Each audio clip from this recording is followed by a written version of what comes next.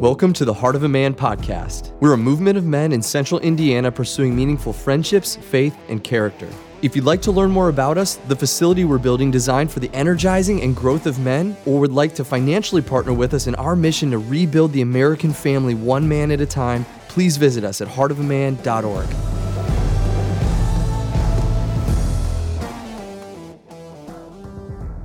Well, we've had a great season, you guys. 7 incredible weeks, and we've spent together, and we've walked through these provisions and these things that God has given us and set forth the foundations of what a Christian man really look like. And we have a clear picture, and we have a really good picture. We know what we're called to do. We know the play that's set before us. So the challenge tonight is to think through maybe some of the things that get in the way, like what's stopping me. I heard how you want me to go, God. You've set a clear picture for me, but something's holding me back. So tonight we want to explore that a little bit.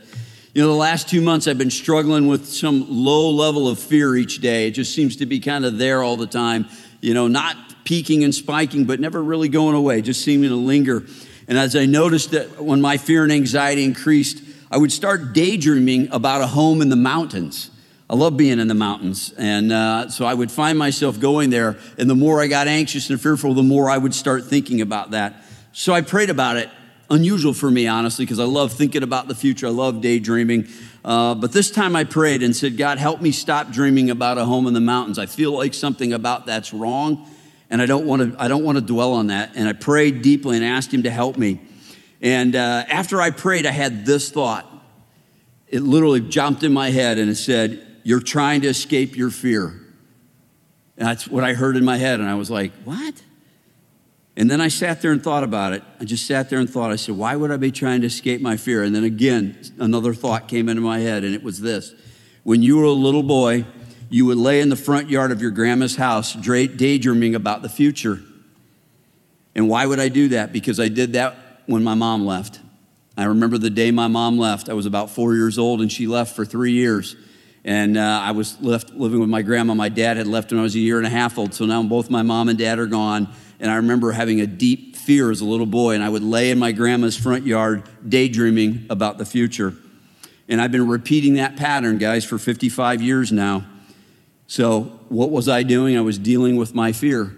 And that way I deal with it is to run into the future, run away from it by going into the future. And I didn't know that until last week. It's crazy how God helps you see those things. One of my greatest obstacles in serving God is my fear of the unknown. And my way of handling it is to live in the future, running from my fear. And that keeps me from God. It does. It pulls me away. And that's what I prayed. I said, God, I feel like this desire for a house in the mountains is pulling me away from you. Why? And he made that clear in my head. That's why. You know, the church calls that sinful, but maybe it's just being fearful. Maybe it's really not a sin. Maybe the emotional loss I experienced caused me to behave in a way that looks sinful. But maybe there was something legitimately underneath that I needed to explore, and I think God really helped me explore that a little bit more.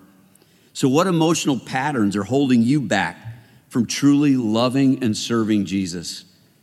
Have you ever really dug into that to see what is in my heart that holds me back? What redirects me? What puts me on a different path than the one that brings me to him? We started this series with a clear mandate from God. And tonight we complete it by looking at a few of those forces that oppose us as we try to do that good work from God.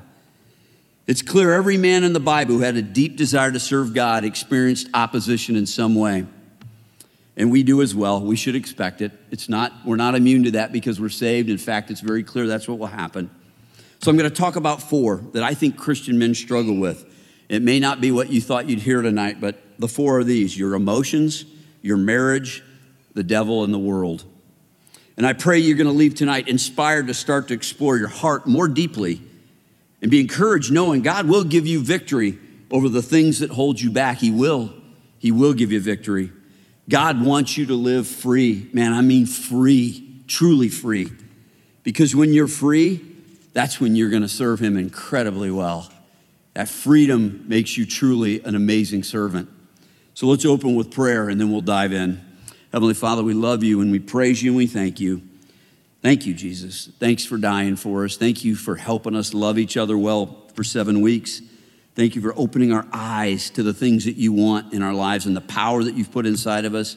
and now for helping us see what holds us back, what gets in our way to truly give you our very best and to experience you in the fullest ways, Lord. Walk with us, Jesus. Open our eyes now. Lord, help shut down all the distractions. Give us 30 minutes where we can just be with you, Lord. Turn it all off. Shut out the world. Give us a sanctuary now to be with you, Jesus. And Lord, help the Spirit in each of us rise as we hear you speak to us, Lord. And Lord, please don't let my words or actions get in the way of these guys hearing your truth. In your name I pray, Jesus. Amen. The Apostle Paul wrote these words in Romans 7. So I find this law at work. When I want to do good, evil is right there with me. For in my inner being, I delight in God's law. But I see another law at work in the members of my body, waging war against the law of my mind and making me a prisoner of the law of sin at work within my members.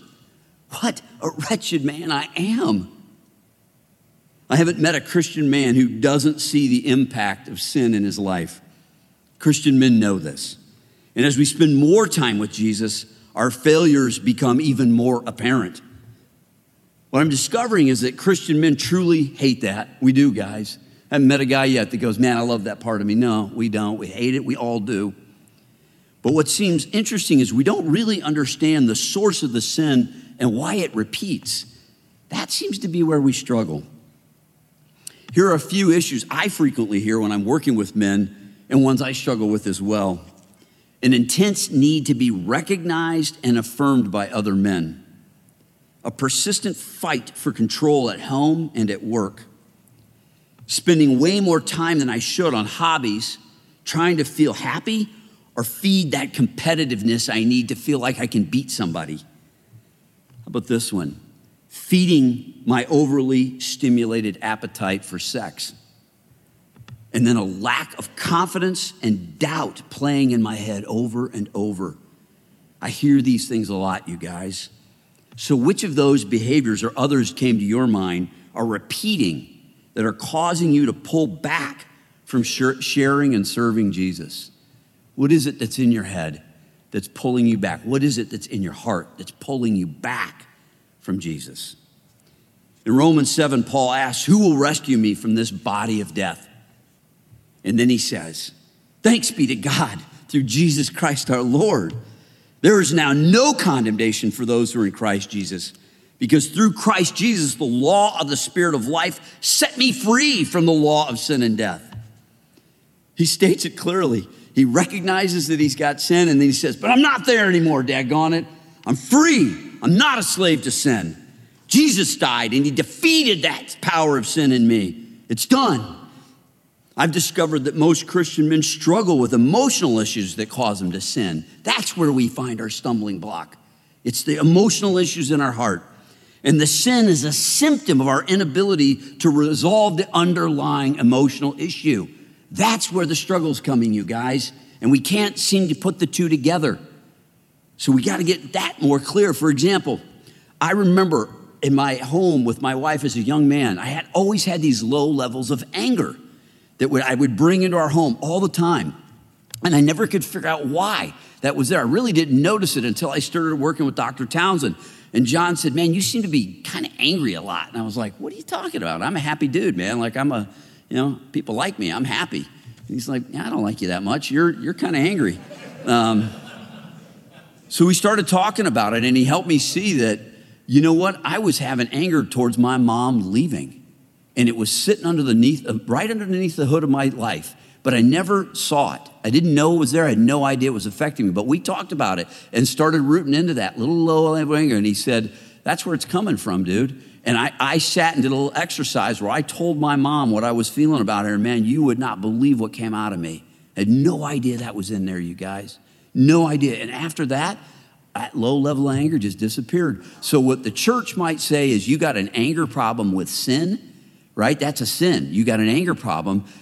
I had another brother who's a Christian say, yeah, that is a sin, but you're not getting to the problem. You can't just keep confessing it and then acting like it's going to go away. It's not. It's like a tooth rotting in your mouth. You got to fix the problem. And the problem was that issue with that anger towards my mom. So that's an interesting thing. Let me share some practical steps as you start to think about your emotional issues that are causing you to be sinning, as the church might call it. That'll help you start to explore these issues in maybe a little bit more practical way. First, stop believing men cannot live without sinning. You have to stop believing that. It's a common thing in the Christian kingdom. Well, I'm forgiven, so I can keep sinning. I can't quit sinning. It's just how I am, and that's normal for Christians to sin. You start buying into it. That's not true. If you believe this, you start to accept the behavior. And then you start to define yourself as that guy. I'm a sex addict. I'm angry. I like looking at men rather than women. I'm selfish. I'm greedy. I love money. You know, you start defining yourself according to the behavior that you keep repeating because you think you can't have victory over it. The Apostle John says, if you keep sinning, you're not a believer. We often believe our own thoughts, you guys. You hear a thought in your head and you think it's true. Just because you think it doesn't make it true. I had guys in my plants that used to always say, you can't run a plant without an accident. And I know lots of plants, manufacturing plants in America that go years without accidents. So just because you think something's true doesn't mean it's not true. I mean, it's true. Big Doug in here, wherever he is, he's right over there. Big Doug, he's got muscles on top of muscles. He doesn't eat a stick of meat. So I used to always have guys that say, man, men have to have meat. And they believe that. You have to have meat. Well, that's not true. Doug's a vegetarian. So that's clearly not true. So just because you think something doesn't make it true. So you got to quit believing that you're a slave to sin. Jesus died to set you free. Jesus said, if the Son sets you free, you are free indeed, right? Like free, man, like I'm free. He set me free. I am free. You've got to believe that. God has given us all what we need to be free, and we are free. He's given you what you need to be free. You are free. So pray and ask God to make it clear what behavior is holding you down, just as I described. Start praying about it. What behavior is holding you down? What behavior? What's the symptom that you keep seeing? I'm angry. I'm lusting. I'm this. Whatever it is, pray. God, help make that clear what that behavior is in me. And then sit and read your Bible and listen for an answer about that prayer. God, reveal to me what you see in me that I've got to stop doing the behavior, and ask him to make it clear to you. Listen to the Holy Spirit, just so you're clear on what that behavior is. Then, when you see that behavior show up in you, make sure you've got a group of trusted Christian men around you and tell them about it. Come out of the closet, right? Stop holding that in. Stop keeping it secret. Stop hiding that, and tell them who you are. I'm having these thoughts. I'm experiencing these behaviors. And I've had some really awesome young guys in heart groups with us doing that very thing, coming out saying, I'm angry about this. I'm having sexual thoughts like that. I'm having greed thoughts like this. And they're really clear on what they're struggling with of behavior. Wow, that's good. Then, once you do that, guys, if you're in that group and a guy says that, stop in that moment and pray over that brother, right? What does James 5 say? Confess your sins to your brothers. And then he says, and they will forgive you. The prayers of a righteous man are powerful and effective. That's what he's telling us to do. So you stop, you listen to the brother, you don't start fixing him. You put your hands on him, you pray over him, and you ask God to forgive him. God has the power to forgive, and you're just asking God to do that. God, please forgive my brother, pray over him. And God said that prayer is powerful and effective. And then you that have been prayed over, accept the forgiveness. Believe that Jesus has died for that very reason. He died for that, so that you would be liberated from that. You have to accept the forgiveness and stop replaying the failure over in your head and believing that you need further punishment. You don't. The punishment was taken on your behalf. It's over. You're forgiven. Believe it. And then let them help you start to diagnose the emotions connected to behavior with. And brothers, if you're listening to a guy that's telling you he's having an experience, do not start to fix him. That is not your job. Your job is to ask enough questions to help him find the root emotion that he's experiencing. What emotion's at the root of that behavior? 97% of your decisions are made by your feelings, not your thoughts. Thoughts drive feelings, feelings drive actions. So you have to get to the emotion that's behind it, not the thought. And as guys, we're all trying to fix each other's head. You got to get in the heart. So you got to listen to the guy and try to figure out what his heart is doing. What's his heart doing? Help him figure out what his heart is doing. What am I feeling that's causing me to act that way, so that you can dig in there. And once that guy starts to connect the dots between what he's feeling and what he's doing, you're going to help liberate him. And Jesus helps you do that, right? And that guy's going to feel deep relief. He's going to know you hit the mark because you're going to be expressing emotion. You're going to see it come out. And then get your emotional needs met through those friends, right? So for me, when I'm feeling fear, when somebody's afraid, what do they need? Comfort, right? This is terrible, man. Like we're terrible at this, right? Like when somebody's fear, we're like, suck it up. Stop being a weak stick. Toughen up. Come on, right? You know, I remember I broke this finger right here, freshman year of football. See it? It's not straight anymore. Freshman year of football, went to block a pass, got caught in a jersey, snapped it. And I'm standing there with a finger snapped, it's blowing up. And I'm like, Coach, I think something's wrong here. He's like, come on, more. You know, like, seriously, this hurts. Like, it's really not good. You go, come on, man. Football's not for the weak.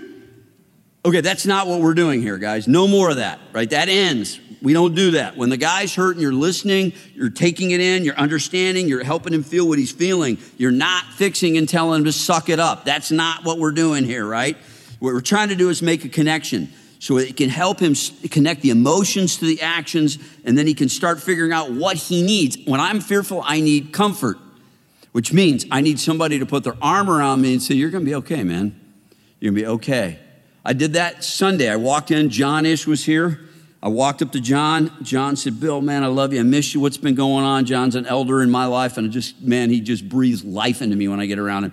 And he put his arm around me, and I said, man, I am afraid right now, John. He said, what are you afraid of? And I described what was going on. He said, man, God, I just love you, Bill, and I just know God's got so much good for you. He's going to do so much good for you, and I just want you to know that. And he's holding me in his arm. That was comfort.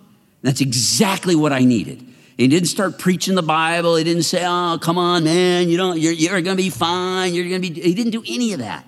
He gave me exactly what I needed, which was comfort. Guys, that's what you got to learn to give a guy in that moment. When he's experiencing an emotion, you got to give him a mismatch experience, which is something different than what he's had in the past. You got to give him what he needs, an emotional thing. That might be comfort. That might be affirmation. That might be approval. That might be something you can't wrap your head around until you hear him say it, and then you give him that in that situation. And it's an emotional connection. It's exactly what he needs. That's what we do.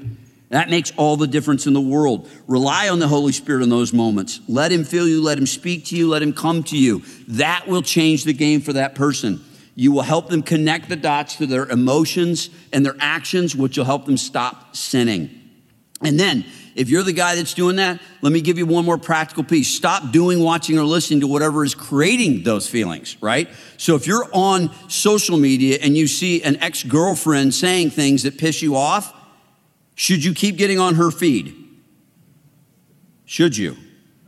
Somebody say no, please. No, thank you. Yeah. Get off the feed, right? Like, and how many of you guys keep getting on the feed, right? And you just keep getting on the feed and you read the stupid comments and I'm like, are you kidding me? Like, are you going to torture yourself? Literally, this is what you're doing. And you just keep going back for more and more and more and more. Stop doing that, right? If you're watching Friends and it makes you go masturbate, stop watching Friends. I mean, that sounds so simple, but you guys do it over and over again. It's our eyes and our ears that are driving us to bad places. Men get addicted to something. So get addicted to the groups of men that you're hanging with. Now, that's something to get addicted to.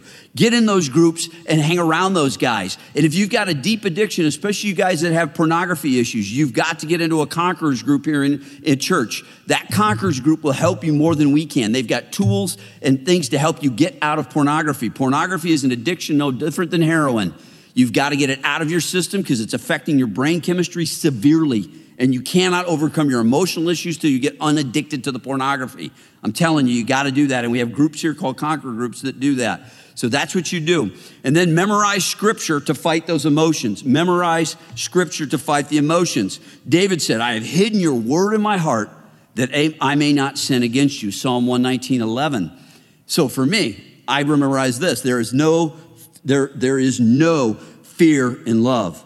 Perfect fear drives out love. There is no fear in love. Perfect fear drives out love. So when I'm hearing, did I got that wrong, Kyle? Perfect love drives out fear. Thank you. Thank you. That's why I got my son here. Isn't it great? That's awesome. Thank you, Kyle. But that's what we do. You got to memorize the right scripture. You memorize the wrong one, you make a mess, right? So yeah. But if you memorize the scripture, memorize the verses, right? And then repeat them. When you're sitting there in that moment and you're feeling those emotions, that's what David said to do. Do it. Memorize the word and say it over and over. Say it over and over out loud so the devil can hear you. And then always be a part of a men's group who study the Bible. Always be a part of a men's group who study the Bible. Always be part of a men's group who study the Bible. Don't wonder why. Don't you wonder why Jesus had 12 guys in a group for 3 years? Did anybody think about that? Jesus had 12 guys in a group for 3 years wandering all over Israel. He could have done it by himself. He had 12 guys in a group for 3 years wandering around all over Israel. Why did he do that? Because that's where they worked on their issues. Can you only imagine what Peter was like? Can you imagine the conversations? Peter, are we going here again? You tried chopping the guy's head off with the sword. You missed and hit his ear. You know, you're not good with a sword. You got all kinds of anger problems. You keep popping off when I tell you not to talk. You know, you're a mess, Peter. What happened? Well, my dad was kind of rough on me. We were out on the boat fishing. He slapped me against the head a couple times and, pushed me over the boat, when I didn't catch the fish.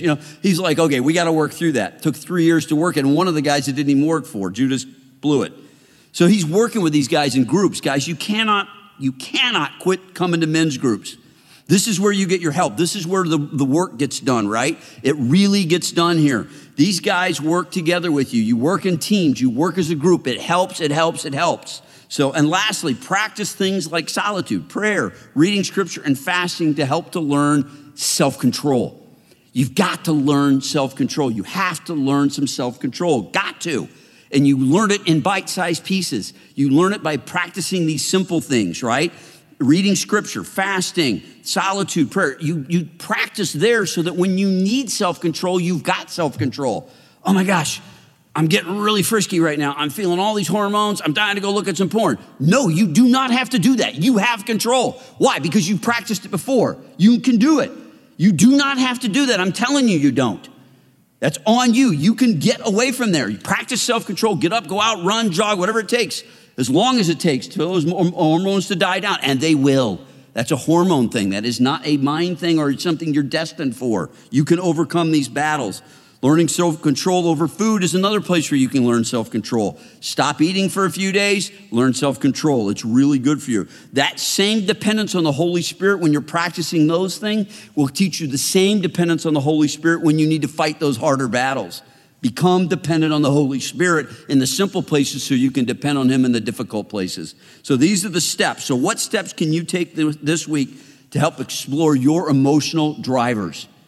What steps can you take that you heard just now this week to help you explore those emotional drivers that are really causing you to react in sinful ways? There's another headwind for us, which is called conflict. And conflict with people is depicted in almost every single book of the Bible. Can't hardly read one without finding conflict between people. It's unbelievable. I think one of the most challenging conflict areas for many Christian men is their marriage. When we're at odds with our wives, it overflows into every area of our life. For example, we'll struggle with being emotionally available to other people when we're at odds with our wife. We'll have a hard time spending time with God and hearing the Spirit when we're at odds with our wife. We will not excel at work in any way when we're at odds with our wife. And our eating and our diet will go to pot when we're at odds with our wife. You may ask, if you ask most Christian men, they'll agree with you that their wife is the most incredible gift from God. In fact, most guys say I married way over my ability. I outran my punt, right? So I'm like, man, she's way better than I deserve. Most Christian guys will tell you that. And then they'll say, I have no idea how to communicate with her. I've never been more frustrated. And they won't say that's how it is all the time, but they'll say, oh my gosh, there's days I don't know how I can stay in this. It's unbearable. And then we go to small groups because the church says go to small groups with your wives, and you're dying to talk about that, and you're looking around the room going, I wonder who's going to talk about their screwed up marriage first. And everybody's looking around. And, can you imagine you raising your hand going, man, my wife and I, this is bad. And she's over there going, you seriously? Like this, oh my gosh. And she gets up and storms out and you're like, I ain't gonna do that. I ain't nearly that stupid, right? So you can't go to a small group with couples and get that worked out. It doesn't work. So that doesn't work. So and then what else? How else does it get worse? Well, here's how it gets worse. Life changes. You go through life stages. Older guys, talk to me here, right, Frank? We go through these life stages. You don't stay the same. So when you're 25 and you get married, you ain't the same when you're 55. And she's not either. You change. Life before marriage is different than life right after marriage. Life before kids is different than it was after kids are born. When kids leave the home, you both change. During and after your wife's menopause. Hear me, young guys. Go start reading books about menopause. Your wife changes dramatically sometimes during that time, and men don't know anything about it. A lot of guys in this room are going, what is he talking about? Yes, there's a thing called menopause women go through, and they change dramatically. And you're like, oh my gosh, who is this woman, right? And no one tells you. It's the hidden secret, right? And you're going, what happens? And then a parent dies, and then you retire, and she's going, oh my God, who is this guy? He's a nutcase. I don't want to live with him, right? And then one of you gets really sick, and life changes again. And you see how life does that? So now you start off with these conflicts from your families that you bring in, family of origin issues you bring in. Life changes. You have a difficult time communicating as is, and you're trying to figure out how to make marriage good. And God said, it's not good for man to be alone, so he made him a wife. And you're going, I wonder if he made a mistake. No, he didn't. God designed this relation to be his most powerful tool for helping us build his kingdom. He knew it would be powerfully effective at forcing us to face us. He knew it. He knew the selfish you would have to be revealed in that moment, and you would have to come face to face with your own issues, your own weaknesses, your own problems. That's why she's there. That's why you're there to help her. Man, our selfish desires coupled with our inability to communicate create an enormous series of problems in marriage, guys. They do. And so if you're going, man, I don't have any of these problems, I think you're probably lying. So I haven't met a guy yet that would say that. So guys say, yeah, I have great times in my marriage, but most guys go, and I have really tough times in my marriage. But they're there for a reason. So let me offer you some thoughts on how to improve in this space that all reflect concepts that come from Ephesians 5 and 1 Corinthians 7. 1 Corinthians 7. So now this is an old guy, 59 years, married 33 years. Just giving you some wisdom here, guys, and I've distilled this out of these texts. If you're single, take the time to work through your emotional issues before marriage. Meet with a heart group, guys in this group, and start digging into your emotional issues now. Don't wait. This will help you see what you're going to be bringing to the table that she's going to get to figure out, right? Especially if you're a porn user. You need to go to a Conquerors group, guys. You need to get into a Conquerors group now, right? If you're a porn user, not if you're addicted, if you're a user. So you don't think you're addicted? If you're a user, you're probably close to being addicted. You need to get into that now. And then learn to sacrifice by serving now. Start serving now because your biggest problem is going to be your greed, right? You're selfish with your time, with your money, and you need to start learning how to give to others before you get married. So start giving up a chunk of your personal time to somebody else. Give it up now. Start learning. And then prior to marriage, when you get engaged, read Tim Keller's book, The Meaning of Marriage. It's probably the best book. The intro and the first 2 chapters are probably the finest text written on this concept, and it'll help educate you on what the meaning of marriage is. Meet with another Christian couple who is older, guys my age, who've been married a long time, who aren't going to tell you they've had a perfect marriage. If they said they had a perfect marriage, don't go to them. That's the wrong couple. So discuss tough topics with them and be ready to get in conflicts with your fiance in front of them. Don't live together or have premarital sex. Don't do that. Lots of data on that says that never works out. More divorce in those situations than not. Start praying together daily so it starts to feel normal praying together. First year of marriage, get in a heart group with Christian men. If you didn't do it before, you need to do it now. Encourage your wife to get in a group with women. Share where you are failing and be honest early when you get in those groups. In marriage, be clear, be honest, be open right away. If you're feeling anger, you're looking at porn, you're shutting down, you're working long hours to avoid going home, those are issues you have to disclose in your men's group. Learn her love language. She's got one. There's a book on that Gary Chapman wrote, 5 Love Languages. Learn hers. It doesn't take much time. And then learn the emotional language I've been talking about in your heart group. She speaks both, and you need to learn them. She speaks both, and you need to learn them, right? They're in play, and you got to learn to speak both. Learn active listening skills. Active listening means she talks, you repeat. She talks, you repeat. She talks, you repeat. And you keep repeating until she says, yeah, that's what I meant. I guarantee you, try it tonight. Go home and try to be with a girl and say she starts talking to you and you start repeating back. You won't get it right the first 4 or 5 times. I guarantee you won't. And you'll say it verbatim and she'll say, no, that's what I didn't say that. You're like, I'm pretty sure that's what you said. And you'll be dead on word for word. And she'll be like, no, that's not what I said. That's my point. See, you're already going, what? Yeah, okay, just play the game, right? So learn. You repeat back until she's done saying, that's what I meant. And you're like, okay, very good. And is there anything else? Is there anything else? Is there anything else? That's all it takes, you guys. Do that. Learn active listening skills. Share how you feel instead of attacking her behavior. So she makes you, my wife did this to me tonight. She said, could you please turn the toaster around and unplug it when you make your toast? And I'm like, that's a big deal. Like, we need to get that nailed because that's a showstopper.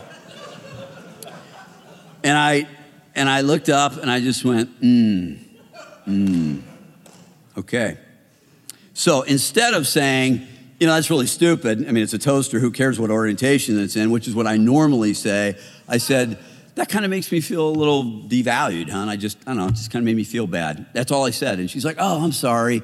And I'm like, it's no big deal, but it just came across kind of harsh and it just made me feel bad. And that was it. We were done then. But I used to say is, are you kidding me? Let it go. That's what I used to do. It doesn't work. So you just say, well, that kind of felt a little harsh. It hurt my feelings a little bit. And she goes, oh, I'm sorry, because now you've said how you feel. That language is the one she speaks. Tell her how you feel, not what she did wrong. Seek counseling if you can't learn this communication. I'm telling you, get to it early. If you can't learn this, go get help. This is what it looks like. If you don't like this, then get out of it, right? I mean, you don't belong here, right? This is what it looks like. You got to learn these skills and you got to learn them early. If you feel distant from your wife when you go to bed, that's a symptom that something's wrong. Don't ignore it. Don't ignore it. Something's wrong. You got to get up and work on it, right? Keep track of this. What expectations you have of each other. Keep track of that. Whether you got to write that down or not, be clear, right? Your wife learns quickly that you need sex 3 times a week, doesn't she? Oh, yeah. Yeah, because you make it daggone clear, don't you, right? Yeah, okay. So what are her expectations of you? You keeping track of those as much as you expect her to keep track of yours? You need to keep track of that. Keep track of both, what you expect of her and what she expects of you. You'll be surprised. And when you share that with a group of guys, you might be surprised how stupid you sound, right? I do expect sex. In fact, I expect sex 4 times a week. Really? Don't you think that sounds a little selfish? Heck no, I'm a man. That's what I need. Really? Okay. So if you don't have it 4 times, what happens to you? I die. Like, okay, all right, Mr. Exaggeration here. You're not going to die. So why don't you might dial that back a touch because maybe that's not good for her, right? Sometimes when you tell that to your friends, you realize how stupid you sound. But when you're at home, don't you sound like it's important? Like in your head, man, this thing's important. And that's got to be done. And that's a big deal to me, right? And it feels that way to you. And then you tell your buddies and they're like, that's the joke. The socks got to be inside out. Like, Scotty, really? You got to iron your underwear? I mean, that's crazy, right? He doesn't iron his underwear. No, he doesn't. Scotty doesn't do that. He does iron all his shirts, though. So, and then pray together daily. Married men, hear this. Realize she's going to change as life changes. She's going to change as life changes. Commit to her you will never leave when she changes as much as you expect her to commit to you when you change, because you will. Commit to her you will not leave. You have to adapt as you would expect her when you change. Always be part of a men's group. I keep saying this. You're going to need help. Change groups if you're not improving. If you're not improving, if your men's group is not helping you improve, change groups, right? Review your marital expectations with your group regularly. Learn to talk about your feelings instead of her actions. Listen to this. Stop blaming your wife. If you come sit in a group with me and you start blaming your wife, man, it won't take long. I'm going to be in your shorts. Because what I know right away is if you're blaming your wife, you're doing 2 things. You're not listening to her and you're not listening to the Holy Spirit tell you what your issues are. You're dead blocked. If all you do is complain about your wife, you're the problem. You got to use active listening skills to listen to her, and you got to apologize way more than you think you do, especially in those little moments when the hurt you thought was little may have been huge. Learn to apologize a lot more than you do, and pray together every single day. Pray together every day. God did give me a wife. She's critical to my emotional, spiritual, and physical well-being. And when I invest in that relationship, every part of my life gets better. It does, you guys. My wife is by far the most important relationship in my life, and there's nothing that comes close to it other than Jesus Christ. And when I invest in that, my life exponentially gets better because I become a better man. We want to get better here, guys. And I believe our sinful life driven by our emotions and our broken marriages are the two key things that hold most men back. 90% of what's holding us back, I've just covered. I really believe that. What will you do this week to improve your marriage? What will you do this week to improve your marriage? In Revelation 12, we learn about another headwind that powerfully opposes Christian men. It's the devil and the world he has created here on earth. Jesus made it clear the devil is real. If you don't think he's real, that's your problem. He's real. Because he is a fallen angel, it's also clear he can't attack everyone at the same time. So who does he pick to attack? He's roaming around looking for people to attack, but he can't attack them all at the same time. I believe Matthew 4 made it clear. We saw Jesus go in the desert. He picked Jesus at that point because Jesus had the highest spiritual moment of his life at that time. He was baptized. The Father came down and said, "This is my Son in whom I'm well pleased." Jesus is anointed by the Holy Spirit in front of a crowd, spoken into by God himself. This is a spiritual high, unparalleled at this point. The devil, Holy Spirit leads him to the desert, devil goes out there, attack him. I believe that's when the devil attacks, is when we're having spiritual victories. That's when he attacks. So when you say, oh, he only attacks guys that are the guys that are sort of weak and not doing anything, I completely disagree. He attacks the strong Christians that are doing all the work. He goes after the strong because the weak aren't a threat. The weak will have no impact on the world. It's the strong Christian that's having a big impact, that's having huge victories. He's going to change the world, and he's going to take it back from Satan. Who do you think he's going to fight? The weak guy that's doing nothing, or the strong guy that's taking his world away? He's going after the strong guy. And then after you have a spiritual success, he tries to convince you of this. I can hold my anger. I don't have to seek reconciliation or apologize. I'm righteous. I don't need to, I can be angry. I can hold on. He convinces you that. And then he tries to get you to hide your sin and not to confess it. You're a good Christian. Men think you're a really good Christian. You're a spiritual stellar guy. You can hide those sins. It's okay. Spend time alone and be isolated. That's okay too. Skip church. Don't do Bible study with men. You don't need to pray, and stop serving others, right? Ignore the emotional trauma of your past. It won't hurt you. That's what he tries to tell you. And then watch and listen to any movies, music, videos that you want. They don't hurt you. Just watch away. Fill up your eyes and ears with all kinds of good content like that. That's what he tries to convince you of. That's how he attacks you. And then from there, he induces an incredible deep sense of fear that you failed and a deep-seated doubt that you aren't saved. That's where he goes. And that fear and doubt feel very different than the normal daily stuff. Guys that have been attacked by the devil know what I'm talking about. Guys that have not been attacked by the devil have no idea what I'm talking about. There's a normal daily run-of-the-mill of the fear and doubt, and then there's the stuff coming from the devil. And when you've been attacked by him, I'm telling you, you'll know it because you can't shake it. It's really intense. And the one way I found to get rid of it is I have to go talk to another Christian brother or my wife and say, man, I am just overloaded, right, with fear and doubt right now. I don't know what's going on. Help me. And then I talk to them and they pray over me and then it dissipates. That's what you got to do, guys. And that's how he attacks. So how often is the devil causing you to stop living free of fear and shame? How often is he attacking you? Don't be afraid if you're not doing anything for Jesus. He won't touch you. You're fine. You're safe. Jump in the game and start serving. Get ready to strap it on because he's coming after you. Jesus showed us the way to fight the devil too. He said, Paul called it the sword of the Spirit. God's word is a sword. Don't you love that thing? It's a sword. The book, it's a sword. Memorize verses and speak them to the devil and he'll flee. To all who receive him, to those who believed in his name, he gave the right to become children of God. Devil, I'm a child of God. Get out of here. And watch him run. That's what Jesus said. And you speak it out loud. If you got to stand up in the middle of the room at night when he's speaking to you, you need to yell, tell your wife, get ready. Me and the devil are dancing tonight. If I get up and scream, I'm screaming at him and I ain't holding back, man. I'm going to let her fly. Your wife might be scared to death, but that devil's scarier than she is. He'll be gone, right? Devil, I'm a child of God. Get the hell out of my head. Done. We also learn from Jesus that the devil uses our sinful hearts to set up this world as a place that drives people away from God. This world. right? The devil just uses the evil that's already in man, and all he's got to do is tweak it a little bit, and all this evil comes out. He sets up all of these political systems designed to concentrate power and money around people who need it. Academic systems that reflect that political system are all in cahoots with each other, all moving away from God. Entertainment drives ad revenues by pushing sex, division, and violence, all away from God, right? And have no reflection in them. They're all there eliminating any reflection of Jesus. They don't want you to know Jesus. It's all to pull you away from him. Then the devil creates ideology that sounds good to natural men. Listen to these ideologies that are being taught heavily in your schools to your children. Everything should be equal. That's the devil. That's not God. Sex is good any way I want it. Every desire is good.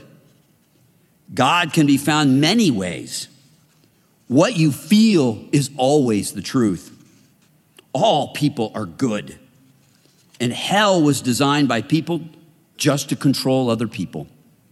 These are the truths of the devil being taught in the political system today in America and in your schools to your children. And it's disguised with lots of nice language. Watch, look, listen. This world is designed by the devil for the people who don't know Jesus. Being attracted to the world shuts down our desire for Jesus. Clothes, cars, homes, vacation, dining, alcohol, electronics, fitness, nothing inherently wrong with them. Yet our desire to keep chasing them draws us away from God as the devil intended. For me, there seems to be some level of emotional need when I chase those things. I've got an emotional need. I need to feel safe. I need to feel valued. I need to feel respected. I want to feel worthy.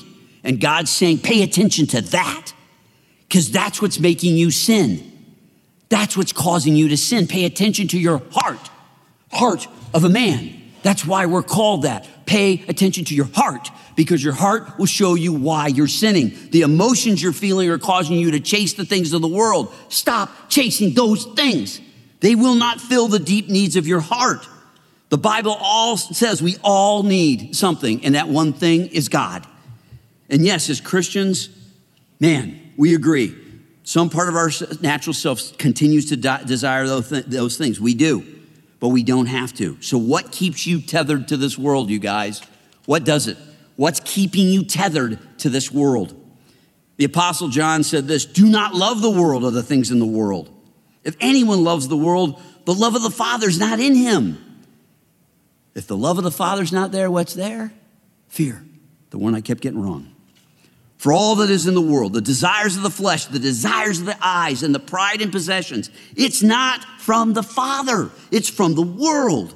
And the world is passing away along with its desires.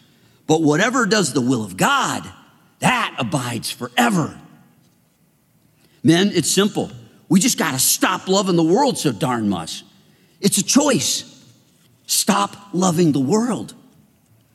The opposition that poses the greatest threat to our service to God is ourself.